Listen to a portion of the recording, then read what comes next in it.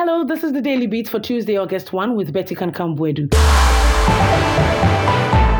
The Member of Parliament for Savelugu constituency in the Northern Region, Alhaji Jacob Idris Wumbengpang, has been acquitted of the two charges he faced at the Tamale High Court. The charges were related to unlawful possession of a firearm. On December 9, 2020, state prosecutors claimed to have discovered an AK-47 rifle and 60 rounds of ammunition in an office allegedly belonging to the NDC MP. However, the NDC vehemently denied the allegations, asserting that their offices, including Savelugu, are open to the public and suggested that the weapons might have been intentionally planted there. On Monday, July 31, Alhaji Wumbengpang was acquitted of all charges.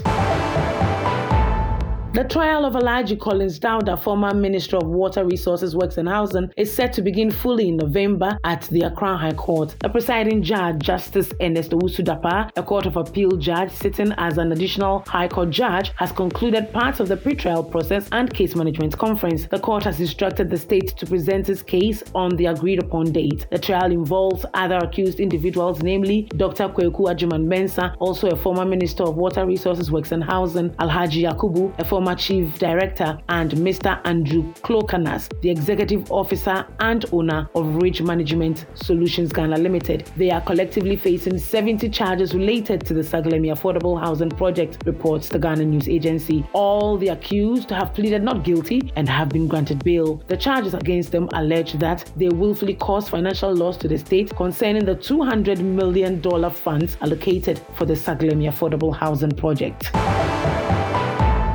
Now, during the mid-year budget review presented in Parliament on July 31, Finance Minister Ken Ofori-Atta claimed that Ghana's economy was making modest gains after facing severe hardships in 2022. He highlighted positive results from the government's plans and programs over the past 3 years. However, the minority leader, Kaisel Atuheford, disagreed with the Finance Minister's assessment, stating that the evidence and numbers indicate the opposite. For instance, he pointed out that economic growth has been revised downward from 2.8% of GDP to 1.5% of GDP, indicating a slower recovery than anticipated. Additionally, he criticized the borrowing of 5.5 billion Ghana cedis in the first half of the year, despite previous assurances that there would be no borrowing in 2023.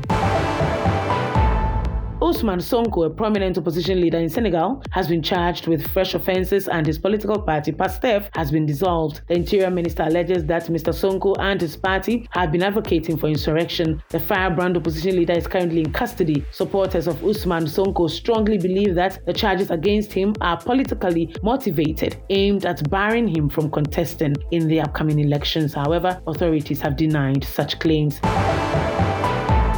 And that's it for the Daily Beat for Tuesday, August 1 with Betty Kankambwedu. See you on the next episode. Bye.